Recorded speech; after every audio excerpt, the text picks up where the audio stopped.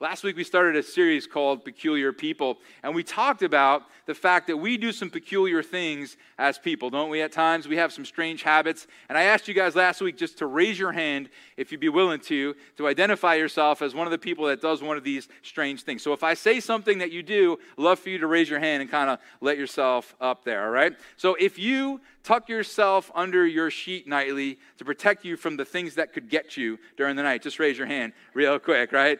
I think it's kind of funny that a lot of adults are not admitting this, because I'm in on this 100%, because that 1/8 inch sheet's going to do a lot, right? Totally. How about raise your hand if you come up with the perfect comeback about 4 hours too late?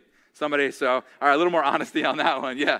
What about anybody fall up the stairs, right? All the time. In our old building, it was the worst. I used to do it all the time. How about this? Before you throw something out at the garbage, or if you happen to be playing basketball, raise your hand if you say, okay, if I get this in, then so-and-so is going to happen, right? Like if I get this last shot. When I was a kid, man, I'd be out playing in my backyard, and my mom would call me in for dinner, and I have to make the last shot, right? That's the only one that counts to impact the rest of your life, okay? And so I would go ahead and say, all right, if I make this shot, I'm going to be on the Knicks one day. And it would take hours and hours, and that's why I'm not on the Knicks today. But we do some peculiar things. And in 1 Peter 2, in the old school King James Version, it says this. It says, but ye are a chosen generation, a royal priesthood, and a holy nation, a peculiar people. Now, a peculiar people is this phrase that makes us kind of think like we're going to be weird, or we're supposed to just kind of be annoying or something as Christians, as followers of Jesus. But I love the way that the NIV changes, or I shouldn't say changes, it really better translates right back from the Greek this last phrase in this verse. Let's read that. It says, but you are a chosen people, a royal priesthood, a holy nation, and then instead of peculiar people, it says God's special possession. I love that, because it's like a whole different vibe about it, right? Peculiar people sounds like we're supposed to be weird, and we're supposed to just kind of annoy people, but God's special possession, that's a whole different way of coming at it. Like now, we belong to God, and because we belong to God, we're going to live in a certain way, and we're going to act in a certain way because of it, right? And so would you say this with me? Just say the first part, and then I'll give you the next one. Peculiar people means that you and I are God's special possession. All right, 11:30, we got to step it up. That was pretty weak, all right? 9:30 was killing it this morning, all right? But because Jesus has died for our sin, now we become these peculiar people, these special possessions. And God looks at you today, no matter where you are in life or what's been going on in your life, or what you've been going through, the choices you made in your past, he looks at you as his special possession. You know, parents in the room, you get this, right? You guys certainly get this. Looking at Isabella, you see that little beautiful child, and there's this heart like, this is my special possession. This is my kid right here. And God has that heart for you. But because of that, right, God is saying now, all right, you're mine, but I want you to act like it, right? Now, we're not going to get that perfect. We're going to mess that up sometimes. We're not always going to live the way God wants us to. And when we fall short, we kind of need to own that, right? And confess that to him, and maybe even some other people that are aware of it, and just say, you know what? That was really dumb of me to do or say, and I'm a follower of Jesus, and I'm sorry for that. I should have held my tongue. I should have acted differently. But there's this whole different way we should act because we're God's special possession. I told you last week that my family has a dog named Chewbacca, and Chewie, to everyone's surprise, is my wife Kelly's special possession. Everybody thought he'd probably be one of the kids' special possessions, but no, it's Kelly. And Kelly treats him better than all the rest of us and does so much for him. And because of that, he acts like it. And in fact, if Kelly and I are in our kitchen or our living room or something, and we're just hugging, and Chewie comes in, he loses his mind. He starts barking, clawing, he's growling, he will run and jump on me to kind of like break this thing up. Because I think there's this jealousy, like, wait a minute, I belong to her, you don't belong to her. All right, easy, buddy, all right? But this is the way that as we think about God, like he's treated us so well. Right? We just sung together about his sacrifice and his love and his mercy and his grace and all these beautiful things. And now that's supposed to impact how we live. But there are some traps we fall into, right? When it comes to being God's special possession and kind of living like it. We looked at one last week, and it's this word called compromise, right? Small compromise leads to big destruction, right? We saw in Solomon's life. He just started making a few little innocent compromises, and then he got away with it. And then he made a few more, got away with it. And then next thing you know, he's far from God, making horrible decisions that even today we would look at and say, what was this guy thinking, right? Well, it all started with that small little compromise. Today, I want to talk with you about sort of a theme that's really before every single one of us right now, especially in our culture and our world, okay? And it's this idea of, as God's special people, his possessions, we can sometimes wrestle to be that when we do a few things. When number one, when we start to kind of look at the Word of God and just pick what we do and don't like. You know what I mean? It's like, I feel comfortable with that, but that's a little, I don't know if I like that. I don't know if I'm going to follow that one, or I don't know if I should really line my heart up with what God's saying here.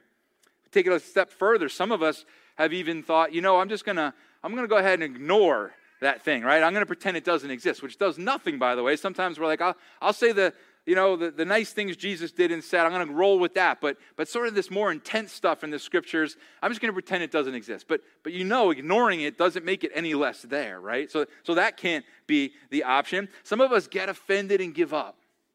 I see it all the time. Get offended and give up. We see something in the scripture, or we see something Jesus said or did, or maybe we just know God's calling us to do something, and we are fighting it with all we have. And we just decide, I'm going to just give up. I don't like that the Bible says this. I don't like that the scriptures say this. I don't like that Jesus did that. And you know what? Instead of maybe wrestling through it, which God's not afraid of, he's not afraid of your wrestling, he's not afraid of your questions, we just decide, I'm just going to go ahead and do my own thing.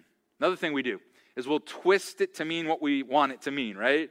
Now, I know none of the kids in the room. We got lots of kids here in the service today. None of you guys ever do this when your parents say something. But when I was a kid, right, if my parents said something, I would often twist what they said. And so if I asked my parents if I could hang out with my friends, and my dad said maybe, that of course meant yes, right? Of course it means yes. Or if my mom said, Doug, we've been going like nonstop, we're just exhausted, maybe we just take the night off. What I heard was she did not say no, and so I could probably wear her down, right? If my parents flat out said no, I would just, I didn't hear it. You said that? I'm sorry, I'm at my friend's house now, but I didn't hear what you said. And I think that's often how we approach God. I'm just going to twist it, or I'm going to pretend he didn't say it. And then this way I can kind of do what I want. We do this all the time when it comes to the Word of God. I'm going to give you an example. And I'm pretty sure I'm going to offend everybody today, so we'll just kind of go for it here. One of the examples of this is, you just think about the very first verse in the entire Bible. It says, in the beginning, God, what? Created. And man, that's offensive today. That God created. That's offensive, right? To the modern mind, to the learned mind, to the smart person, right? It's offensive that God created the heavens and the earth. And I just have to think, if we don't take the first verse of the Bible seriously, how can we take the 100th or the 1000th verse of the Bible seriously, right? If we look away from that and just decide, I think we've got this figured out a little bit better than God did, how can we then apply any of the rest of the Bible to us and impact the way that we live? I want to encourage wrestling in this area, okay? And just kind of struggling through it and really sinking your teeth into some of this and saying, is this true? Like, is what culture says true? Is what we're told true, that basically this all just kind of happened by accident and there was no designer and there's no design? And is this what we're going to live by? It's interesting when you begin to just Google origin of life, okay? And I'm not talking about on the Christian websites, okay? Just Google origin of life. Do you know what words kind of repeat themselves a lot? I was doing this on Friday. I was just Googling it. I was reading article after article, and words like theory come up, uncertain, mystery, random, right? And what's amazing is the whole world has put all its eggs in that basket, right? And then, unfortunately, we're told that smart people don't believe in a creator, right? Smart people don't believe in a creator. The problem is some really, really smart people actually do believe in a creator. If you were around a long time ago, I did a series called Evidence. And if you're here today, you're not sure about Jesus, and you're wondering why all these crazy people are here at church today, or you're watching online, and why do they sing to this God? And how could you believe someone came back from the dead? I'd love for you to listen to that CD, or it's not a CD anymore. No one knows what a CD is. Yeah, that series. It's right on the app. It's also on our website. But one of the things I brought up in that first part was that a while back, 100 different scientists, and I'm going to read their specific titles here because I don't want to mess this up. 100 biologists, chemists, zoologists, physicists, anthropologists, molecular and cell biologists, bioengineers, organic chemists, geologists, and astrophysicists from places like Cambridge, Stanford, Cornell, Yale, Princeton, and Berkeley took out a 2-page ad in a national magazine, and this is what they said. We are skeptical of claims for the ability of random mutation and natural selection to account for the complexity of life.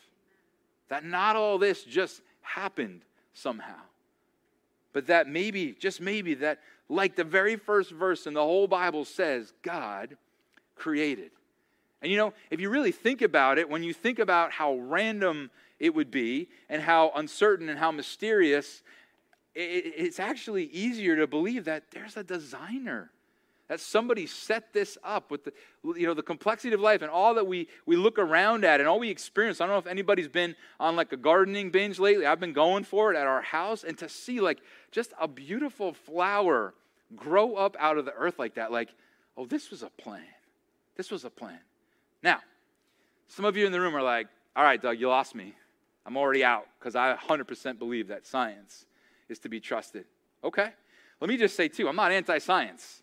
Let me say that I'm so thankful for science that you guys know, many of you know the journey I was on, how I almost died several months ago, and how much God used brilliant doctors and nurses and therapists to help me live and get through that. I am so thankful. And I believe there are really smart people, and they're really smart for a reason. But if that offends you, let me start to lead you down a path toward, I think, what we're supposed to do with all of our offense. Okay? Because it's not just science, right, that offends in this modern day and age. There's all kinds of things that offend.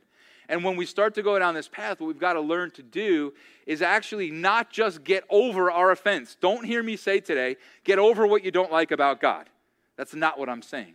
What I'm saying is exchange it for something better. I'm going to tell you what that means. I'm going to help you understand how to do that. I'm not asking you to get over your offense today. I'm saying let's exchange it for something better. We're going to see how this plays out. This is so important for us to talk about, because when we get offended or we choose to give up or we twist what God says, we miss out on the life that he offers. And that's the heart of this series. The heart of this series is not to rob fun from us or life from us. The heart of this series is that you and I would actually be led to life, that we'd be preserved from some of the pitfalls and some of the things that we might find ourselves headed toward as we're maybe walking away from God. Maybe we're running from the things he has for us. And I want to remind you, too, that nothing in this series is meant to condemn anybody, that you are loved, like I said in the beginning. Like Isabella's parents look at her, and man, she's just the most beautiful little thing. Then, man, you are loved like that by your Savior, by your God, your Heavenly Father. And so what we're talking about is actually meant to preserve you going forward. And also, man, we're supposed to stand out, right? We're God's peculiar people. And so we're supposed to live like it. We're supposed to act like it. But what do we do when we're offended? What do we do when God says something we don't like? What do we do when the Bible says something that we don't like? We're going to talk about that here today. If you're not a follower of Jesus, you heard me bring up before that we're God's special possession and that Jesus died to make us that. And I want to make sure you know, as I talk about like right and wrong and truth and lies and those different types of things and trying to live our lives a certain way, I'm not saying we should do it so that we'll become God's special possession. I'm saying we do it because we already are. We already are. That's why, right? Chewy is already my wife's special possession, and so he's going to live like it, right? Not to become it. He already is it. And that's what you and I have the opportunity to be, because Jesus is just so good to us. So John 6 is where we're going to be today. If you brought a Bible, open it on up to John 6. If you have your Bible app, you're allowed to use it as long as you don't end up playing like Mario Brothers or something.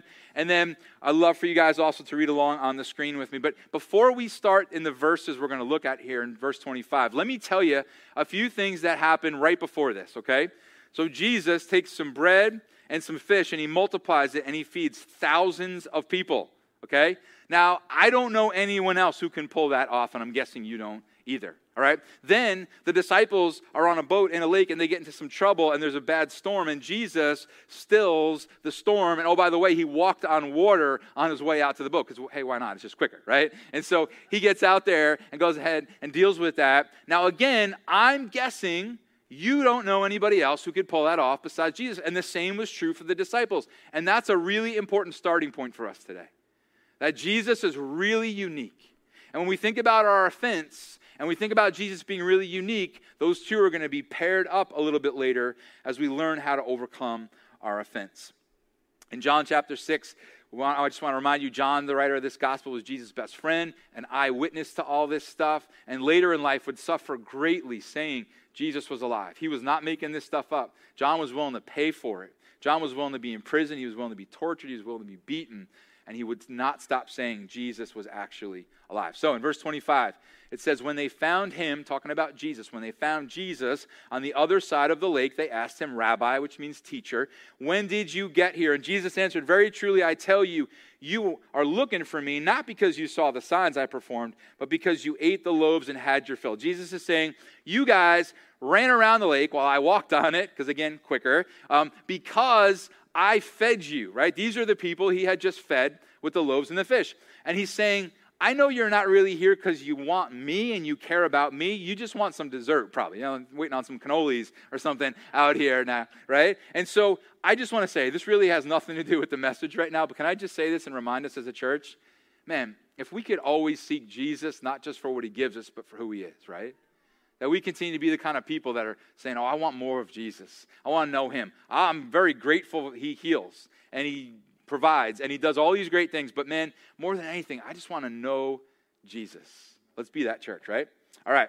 Verse 27, he says, do not work for food that spoils, but for food that endures to eternal life, which the Son of Man will give you.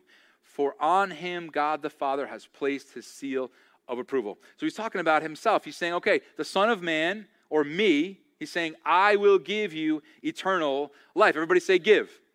I will give you eternal life. So right here we see that Jesus stands out. You don't know anybody else who can give eternal life. As you begin to look at religion, which many of us have come from that, right? As you begin to look through religion and that, man, what does this religion believe? And what does that religion believe? And what do they offer? I will save you a lot of time and tell you, as somebody who's studied this extensively for years of my life, every single religion comes down to this. Be a good person and you'll save yourself. Be a bad person and you won't. Bottom line. And then Jesus comes in with this totally different message. He says, how about this? I'll save you. I'll save you. I'll give my life. My sacrifice on the cross is what will save you. And then when I change your life and you respond to my love, you begin to live a different way and look a little bit like some peculiar people, God's special possession. And so this is a whole different way of thinking. You don't know anybody like Jesus. That's going to be important in a minute. Verse 28, then they asked him, what must we do to do the work God requires? Now this is so like us, everybody, okay? Please tune in on this for a minute. If you're here, you're watching online, this is so us. Right? Think about it. Jesus just says, I will give you eternal life. And the people go, great, great, great, great, great. What do we got to do to get it? Isn't that so us? Everybody say give. Right? Jesus just said he's going to give us eternal life. It's a gift. And here we are trying to figure out what we have to do to earn it. Right? No, it's a gift. The homeless outreach and the grocery donations that we give out, we stand with signs like these out there over in Islandia, and we say free groceries, and people come in, and they're driving over by Walmart, and we're waving at every single car that comes by, and there's tons of these signs my man Ron made for us, and so there they are. And we get 3 looks from people as they come by. First look, smiles. People who are like, that's amazing. People will yell out to us, thank you for what you're doing what you're doing. This is awesome. We want to help. People have stopped and given us money toward donations. People have stopped and just thanked us. And people come with smiles because they're going to get free food, and so they come up and get what they need, and that's a blessing. Second one is skepticism. We get a skeptical look, just sort of like taking it all in, a little bit like uncertain. The third look we get is like, right, like total smirk, like free, I don't buy free. And so people will come up and they'll be like, this is really free? And we're like, yeah, it's free. They're like, free? We're like, yeah, free. Like, what about this and that? Strings attached. And yeah, like people literally have come up and we've told them it's free and there's not one string attached and they still walk away. Incredible, right? And this is what the people hear. Jesus is saying, hey, this is free. It's a gift. He goes on. Jesus answered, the work of God is this. Ready? Here's his response to their question. What do we have to do? To believe in the one he sent. Jesus says, it's free. All you have to do is put your trust in me. Just believe in the one he has sent. Everybody say believe. Salvation is given. It's a gift from God. And so then they say, okay, well, Jesus, we would like you to do something to prove that you're God. Okay, and then they bring up this example. They say, Moses in the desert, in the wilderness, fed our ancestors with bread from heaven, right? And then Jesus says, oh, well, I want to tell you, Moses isn't feeding you like I could feed you. My Father in heaven is sending true life, true bread. And he's talking actually about himself. He's using this as an example. In verse 34, it says this, Sir, they said, always give us this bread. Like, we want bread. They were not understanding he was talking about saving mankind by his sacrifice, not literal bread. Verse 35, then Jesus declared, I am the bread of life. Whoever comes to me will never go hungry, and whoever believes in me will never be thirsty. Jesus is saying, it's me. I'm the bread of life. Now listen, he's using an example here. He's using an illustration. Jesus does not think he's a piece of bread, okay? And so he's saying, hey, just like Moses, God through Moses brought bread and it fed the people and it saved them. They would have starved and died. And it proved to those people that God was with them. I have come to save not just your physical body, but your soul. And I've come to show you God is with you. And I love that it says, whoever comes to me will never go hungry, and whoever believes in me will never be thirsty. What's God talking about here? Satisfying us, right? See, you and I often look at Scripture or what God says, and we're like, I don't know, it feels like he's trying to steal our fun. No, his heart ultimately is to satisfy you and to satisfy me. Verse 36, but as I told you, you've seen me and you still do not believe. Jesus is saying, I'm standing right here. You saw me feed thousands of people. I just skipped across the lake and you still don't believe in me. This is a hard conversation Jesus is having, right? Think about what he said so far. It's not about your works. They all thought it was about their works. I've come to save you. If you simply believe in me, you'll have this salvation. It's a gift to you. And oh, by the way, I'm the bread of life sent from heaven. Offensive to a bunch of religious people who thought it was about their performance. What will they do with their offense? What will you do?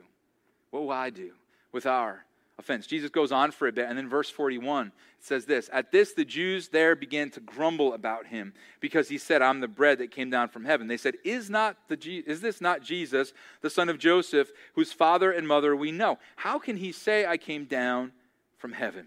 So they're getting offended. They like the miracle he did. They like that, but they're not loving some of the things that he's saying now. What do we do with the stuff that we don't like that Jesus said?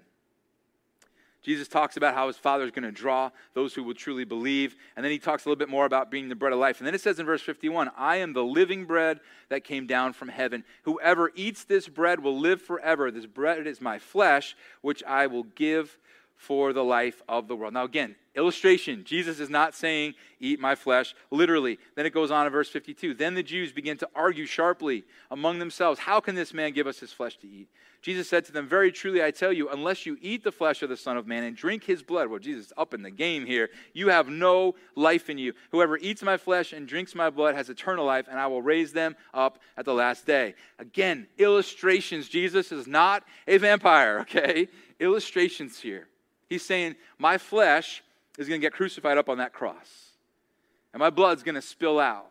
And unless you basically ingest that, not literally, but you take that concept of me giving my life and now my broken body and my poured out blood being what saves you, you will not have life. But if you do, I will raise you up on the last day, right? If you're following along in the Bible, you'll see a heading over the next portion of the chapter, and it says this, many disciples desert Jesus. Why? Because, man, this was some offensive stuff. This was some controversial. This was some countercultural stuff that Jesus was saying here. And he goes on in verse 60, on hearing it, many of his disciples said, this is a hard teaching. Who can accept it? Jesus, we really like your miracles. We think you're a nice guy and all, maybe a prophet, but now you're calling yourself the Savior of the world. And that offends us. I got to tell you, I see it all the time. I see it all the time. People who get offended at something that God says, and they walk away. I got to tell you something that isn't really fun to hear, but the Bible should offend us sometimes. because God's ways are so different than ours. The Bible should offend us sometimes. Culture is saying this. Jesus is saying that. It's like, which way am I going to go here, right? The Scripture should challenge us. That's not real popular here in this day and age where kind of we all get a trophy at the end of the season, right? Everybody's just perfect, just like they are. No, God, designer, creator, looks at you and I, looks at me, imperfect Doug Jansen, and says, Doug, I have so much for you, man. If you would just surrender to me and walk with me, watch what I'll do in your life. Like me, right here. This is not somebody on a stage looking out at you, telling you how bad you are. This is somebody on a stage saying, God wants to change me. Make me more like him. And I'm in on that. But man, sometimes his word makes us uncomfortable, doesn't it? Verse 61, aware that his disciples were grumbling about this, Jesus said to them, does this offend you? Then what if you see the Son of Man ascend to where he was before? Jesus is saying, okay, you're offended now. All I did was walk on water and do some loaves and fish here. And imagine when they put me on the cross, in the grave, rise from the dead, and then ascend to heaven. Imagine how you're going to be feeling then. He goes on to verse 66. We see a little bit more. From this time, many of his disciples turned back and no longer followed him. They were offended and they left. What will we do as God's special possession? As God asks us to do something that's uncomfortable, as we're reading his word, says something that seems really countercultural, what will we do? Well, next we see our answer. Next we see, I think, what's one of the most powerful exchanges in all of the Scripture. It's so beautiful. It's so powerful. I pray we have this heart. We've been praying for you. Our staff's been praying that our hearts would have this kind of softness. Our prayer team, we prayed today that our hearts would be soft to these words. You ready? In verse 67, it says, you do not want to leave too, do you? Jesus asked the 12. Jesus looks at his guys, the guys who have been with him, the guys who know him best, his best friends, the guys who have given up the most and learned the most. There they are. They've followed him. And he says, are you guys going to leave too? Are you guys going to leave too?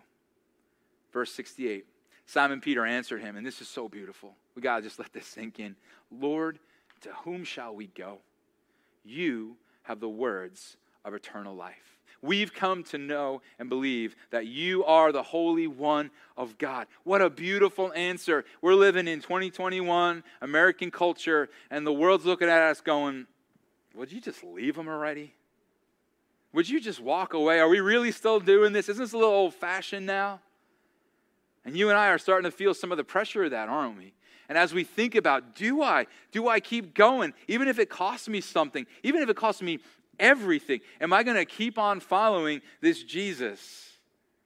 And I just love that Peter could recognize that Jesus was so unique. You weren't going to go just find another one of them that says stuff you're comfortable with. No, this was one you kept following, even when it got uncomfortable. And Peter, we don't know, the Scripture doesn't tell us, but Peter could have been just as offended as everybody else that day. He just knew something.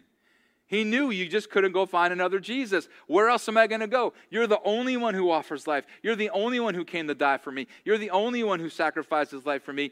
I can't find this anywhere else. Peter wasn't going to pick and choose what Jesus said. He wasn't going to twist what Jesus said. He didn't get up after Jesus said all that and, oh, guys, well, let me clarify some of the things that Jesus said. No, he just said, I understand that no one else offers what this Savior offers. And so whatever he says, I'm going with that. Whatever he says, I'm going with that. Say this with me. Where else are we going to go? You hold the words of life. That's our answer. That's our answer. When you and I butt up against something that rubs us the wrong way, God didn't come through like I hoped he would. How can the Word of God still say this? How are we expecting this culture to follow him? And all right, I don't know all that. I don't know all that. I don't know all those answers, but what I do know is there's only one Jesus. There's only one Savior. There's only one way to heaven. There's only one who can lead and guide and direct me. There's only one who is the bread of life who wants to satisfy me. There's only one who can satisfy my thirst. There's only one. And there's this little word here that, man, we don't like in this day and age. It's this word called surrender. Surrender. I have to do this, guys. I hope you know. I'm in this with you. I have to open up the Word of God sometimes, and I see something, and I go, that's hard. But where else am I going to go? I'm going to surrender what I'm feeling. I'm going to surrender what my mind might tell me. And again, we're not going to be a bunch of dumb Christians who just go because we go. No, there is so much evidence that we can sink our teeth into. There are so many logical reasons why we should follow this Jesus. But when we don't know, and when we feel a little overwhelmed or like something is said that's real difficult, at the end of the day, you and I, man, we surrender. And here's what I want to say today. I'm not asking you to trade, or I'm not asking you to just get over your offense. I'm asking you to trade it for something better. I'm asking you to just get over it and say, come on, guys, let's just not worry about what the Bible says. We'll pretend it's not there. We'll twist it, or we'll just ignore that one. Or no. Oops, sorry, I'm having some mic difficulties here. All right. It just goes around the ear, right? Simple, right? That's what they told me in the back. Just simple, Doug. And so, they never told me that. I'm sorry, Chris. And so, as we're thinking about this, it's like, okay, I'm not just going to decide that, this is exactly what I would have done where I got, but instead I'm going to say, I'm going to trade it for something better. That's what Peter did that day. That's how he got over his offense. He traded his argument for something better, life in Jesus, a satisfier, a savior, a rescuer. And so when you and I see something countercultural that makes us really uncomfortable, I think we have to say, I'm going to trade my right to stand up against this and fight this. And no, I'm going to surrender. I'm going to trade it for something better, life in Jesus. And listen, context is important. Sometimes we walk away from Jesus because we're not really hearing him clearly. Lots of people have done this. Probably the number one reason, or let me not go that far. One of the top reasons people don't take the Bible seriously, slavery. They think that the Bible condones slavery, right? What we have to realize is that the Bible does not condone slavery. And if you've been around for a while, you've heard me bring up this concept, these two words, prescription and description. Prescription and description. The Bible sometimes describes something it's not prescribing, right? Like we do this all the time, by the way. We explain something that happened to us. We're not prescribing that somebody now go do that thing. If you're on your way to work tomorrow, I pray this doesn't happen to any of you guys. You'll blame me, right? But you're on your way to work, and all of a sudden, somebody rear ends you from behind, just a little fender bender, and then they take off. And you go into the office or school, and you start to tell your friends about what happened to you. Wouldn't it be so out of sorts and like, what were you thinking for someone to say, oh, wow, why would you tell me to go rear end somebody and then take off? You'd be like, I'm not. I'm describing what happened to me, not prescribing what you should go do to somebody else, right? And so there are times the Scripture talks about slavery. It does not prescribe it. It just simply describes it. Listen, before you walk away from Jesus, make sure you're hearing him right. Make sure you really know what he's about. Make sure you really know his heart. What do we do with the stuff that Jesus said that we don't like? Well, I think like Peter, we recognize there's nobody else like this. There's nobody else like Jesus. There's no one else who could pull off what he's pulled off. There's no one else even trying. There's no one else who's offered. There's no one else who is like a close second, right? No, we're going to follow this Jesus because there's no one else like him. And so instead of deciding what we do or don't like or picking and choosing or twisting or ignoring, I think instead we just go straight up Peter. Where else am I going to go? You hold the words of life. We do this by surrendering to him, recognizing a few things, okay? If you're taking notes today, I want you to write this down. A, we recognize he's God. B, we recognize he's God. C, let's go with he's God one more time, all right? Now we'll go D, a little different. He's been at this a little longer than us, no? This whole like running the universe thing. He's been at it a little longer, knows it a little bit better than you and I do, right? And the source of life gets to dictate how we live. I rented a log splitter recently. We had a bunch of trees taken down in our backyard and I had to just chop up the wood. I'm not quite as jacked and manly as I used to be. And so I rented a log splitter. And I need you to go with me just for a minute here. I know this is like stupid. It truly is stupid. But they're like, you try to come up with illustrations every week to represent your relationship with God, all right? And then get back to me, all right? Just go with me for a minute. You have to use your imagination on this. Imagine that the log splitter is invented, okay? The person who created it gets the first one. It's like brand new. Here it is, and he has it, right? He or she goes to take some gas and put it in the tank. Imagination, please. And the log splitter just goes, whoa, what are we doing here? I'm putting some gas in you because I created you to run on the gas. Hey, I'm not really feeling that. Try some bleach instead. The designer would be going, no, that will destroy you. That's not what I created you to run on, right? Keep going with me, all right? So he puts the gas in, and he goes ahead, and he kind of goes to pull the starter, and then all of a sudden the log splitter speaks up again, just whoa, what are we doing here?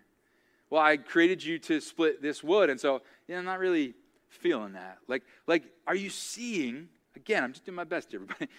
Are you seeing what it's like when we look back at God and go, nope, you got that wrong. That's not the right way. That's not how it should be. That's not how it should look. No, you and I, more and more, need to look back to the Creator and say, okay, I'm gonna look back to what you say. I'm going to look back to what you say. And this is so countercultural. This is so, guys, it's hard right now. But this is still the beautiful relationship God set up for you and I, is that we continue to look to Him. And when we look to His Word, it's going to inform us on all kinds of really important things, okay? How to forgive somebody, right? Because some of us are just stuck in anger mode right now. And the Word of God is going to make us go, okay, I've got to line my heart back up with the Lord. God's special possession. I'm going to live a different way. Purity, right? Sexuality, identity, relationship, marriage, how to love somebody. Listen, the most important commands in Scripture are love the Lord your God with all your heart, soul, mind, and strength, and love your blank as yourself. Your what? Your neighbor as yourself. And your neighbor is not just the person who lives in the house next to you. Your neighbor, Jesus describes, is the person least like you. Least like you. So I know I probably offended half the room already. Let's just get the rest of you in here, all right? Be Kelly and I church together next Sunday. It'll be awesome. How are you doing with loving those people least like you? How are you doing with loving, for you, I don't know, maybe it's a person with a different color of skin. Or maybe it's a police officer. Or maybe it's a gay person. Or maybe it's a mask wearer or a vaxxer or an anti-vaxxer. I said it's just going to be me and Kelly next week, right? God, in His Word, reminds us, love those least like you, right? And so it is so vital for you and me to keep on taking Him at His Word and keep on going, okay, God, you are saying something here, and this is important, and you're God, and I'm not, and I'm thankful that you care about my questions. You care that this is really a struggle for me right now. You care, think about this, everybody. You care to the point that you sent your Son, God, to be crucified by the people He came to save. You care that much about this world. And so, God, I'm going to surrender to you. Because where else, truly, where else am I going to go? Now, again, I'm so thankful we got a lot of young people in this church. Let me talk to you for a minute if you're a younger person here. And you can really put yourself in that category any way you want. So 65 and over, go for it, all right? Let me talk to the younger people for a minute, because here's what's so important. Here's what I would say to my kids, and I can because they're here. Here's what I say, is that I really believe that the enemy is coming after your generation like never before, right? Confuse you, to get you to think there's no such thing as truth and lie. There's no such thing as right or wrong. Here's what the whisper is right now. It's, if it works for you, it works for you. If it works for me, it works for me, right? Everything is subjective. There's no absolute, which, by the way, that statement, there's no absolute, is an absolute. So there are absolutes, right? No, there is right and wrong. There is good and bad. There is truth and lie. And I have to believe that, like, the reason they're coming after you right now so hard is because God has so much for you to do. That we're in a really important time in our nation's history and world history. And I really believe God's got you guys. I love that whole row of teenagers, preteens right there. How legit. God's got you guys to do some important and powerful things in this day and age. And I think He wants you. Keep on clinging to Him right now. Keep on looking to Him. It's not popular. But who else do you know that offers life? Who else do you know that can do what Jesus can do? And so I want you, before you think about walking away, to take a hard look at Jesus and see if you can find anybody else that says, I'm here holding the words of life. Next week, we're going to talk about a specific area of our lives that I really think God wants us to stand out as His people. And, you know, This has been kind of a heavy day. I get it. This is a heavy topic here today. Not going to be nearly as heavy next week. But it's one of those things that I really think God is trying to get a hold of our hearts. And if we could shine as his special possession in this next season in this way, it'd be really powerful. But if today you and I will take God at his word, we'll learn to not just get over our offense, but trade it for something better, the life that Jesus offers, I really truly believe that, man, we're going to live a really powerful, impactful life here and now. I've been thinking a lot about this, man. It's harder to be a Christian, right? It's harder to stand for the things of God right now. But like, what book have you ever read where the hero, it really was just like easy for him? Like he was just like sitting in the corner yawning, right? Like what movies you ever see that you were like, wow, that was incredible, and like nobody did anything that cost anything, right? No, like there's something powerful about living for the Lord. There's something powerful about standing up when it's dark. Listen to me, not to yell and scream in anger at people you disagree with. That's not what I'm saying.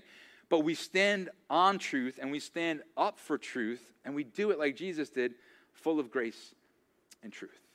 Full of grace and truth. And so in this day and age, guys, we'll keep looking to the Lord, keep looking to his word, keep clinging to Scripture, keep clinging to Jesus, even when it's uncomfortable. If you're not a follower of Jesus, you heard me talk about Jesus getting on a cross for you, dying, rising back from the dead. If you're wrestling through that and you don't really buy that, man, I'd love to grab coffee with you. I'd love to talk with you because I went through years of that struggle. And I would also love for some of you guys who are like, nah, man, I'm in. I really feel God doing something in my life right now, and I would love to put my trust in him. I'd love for you to pray with me and just start a conversation with Jesus. But for the rest of us, let's remember, as we are walking this life out, and as our faith is challenged, big questions come up, and some countercultural things happen, we keep on looking back to Jesus, just like Peter, saying, where else am I going to go? You hold the words of life. Let's pray. God, we're coming to you today so needy, God. I am a work in progress. I need you, God, and I need your help. I need you every single moment of every single day to keep on changing me, making me more like you. I need you. And so, God, would you start with me here in the room today? And would you work your way on out to the rest of us here today, God, that need your help, that want to act like your special possession, that want to stand out like your peculiar people, not because we're weird and annoying, but because we got the hope of God in us. We got the love of God in us. We got the life of God in us. God, help us to carry that out to this world. If you're a follower of Jesus and there's something you've been offended at, there's something that you've been tripping over, there's something you've been thinking about giving it all up because you just can't seem to wrestle your way through this topic or that thing God did or didn't do, then, man, I would encourage you to be very rawly honest with him right now. As raw as you can be. God, I'm struggling with this. God, I've thought about giving up on you altogether because of this. Have that conversation with him. And ask him to help you exchange that offense for life in him. If you're not a follower of Jesus, I'd love for you to pray with me now. You can pray something like this. Jesus, thank you for dying for me. Thank you for loving me. Thank you for wanting me. Thank you that this is a gift.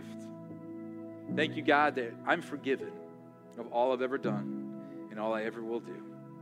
And I thank you that you're patient with me and you want to keep making me more and more like you. God, show me how unique you are. Jesus, show me that you alone offer life and satisfaction. In your name I pray.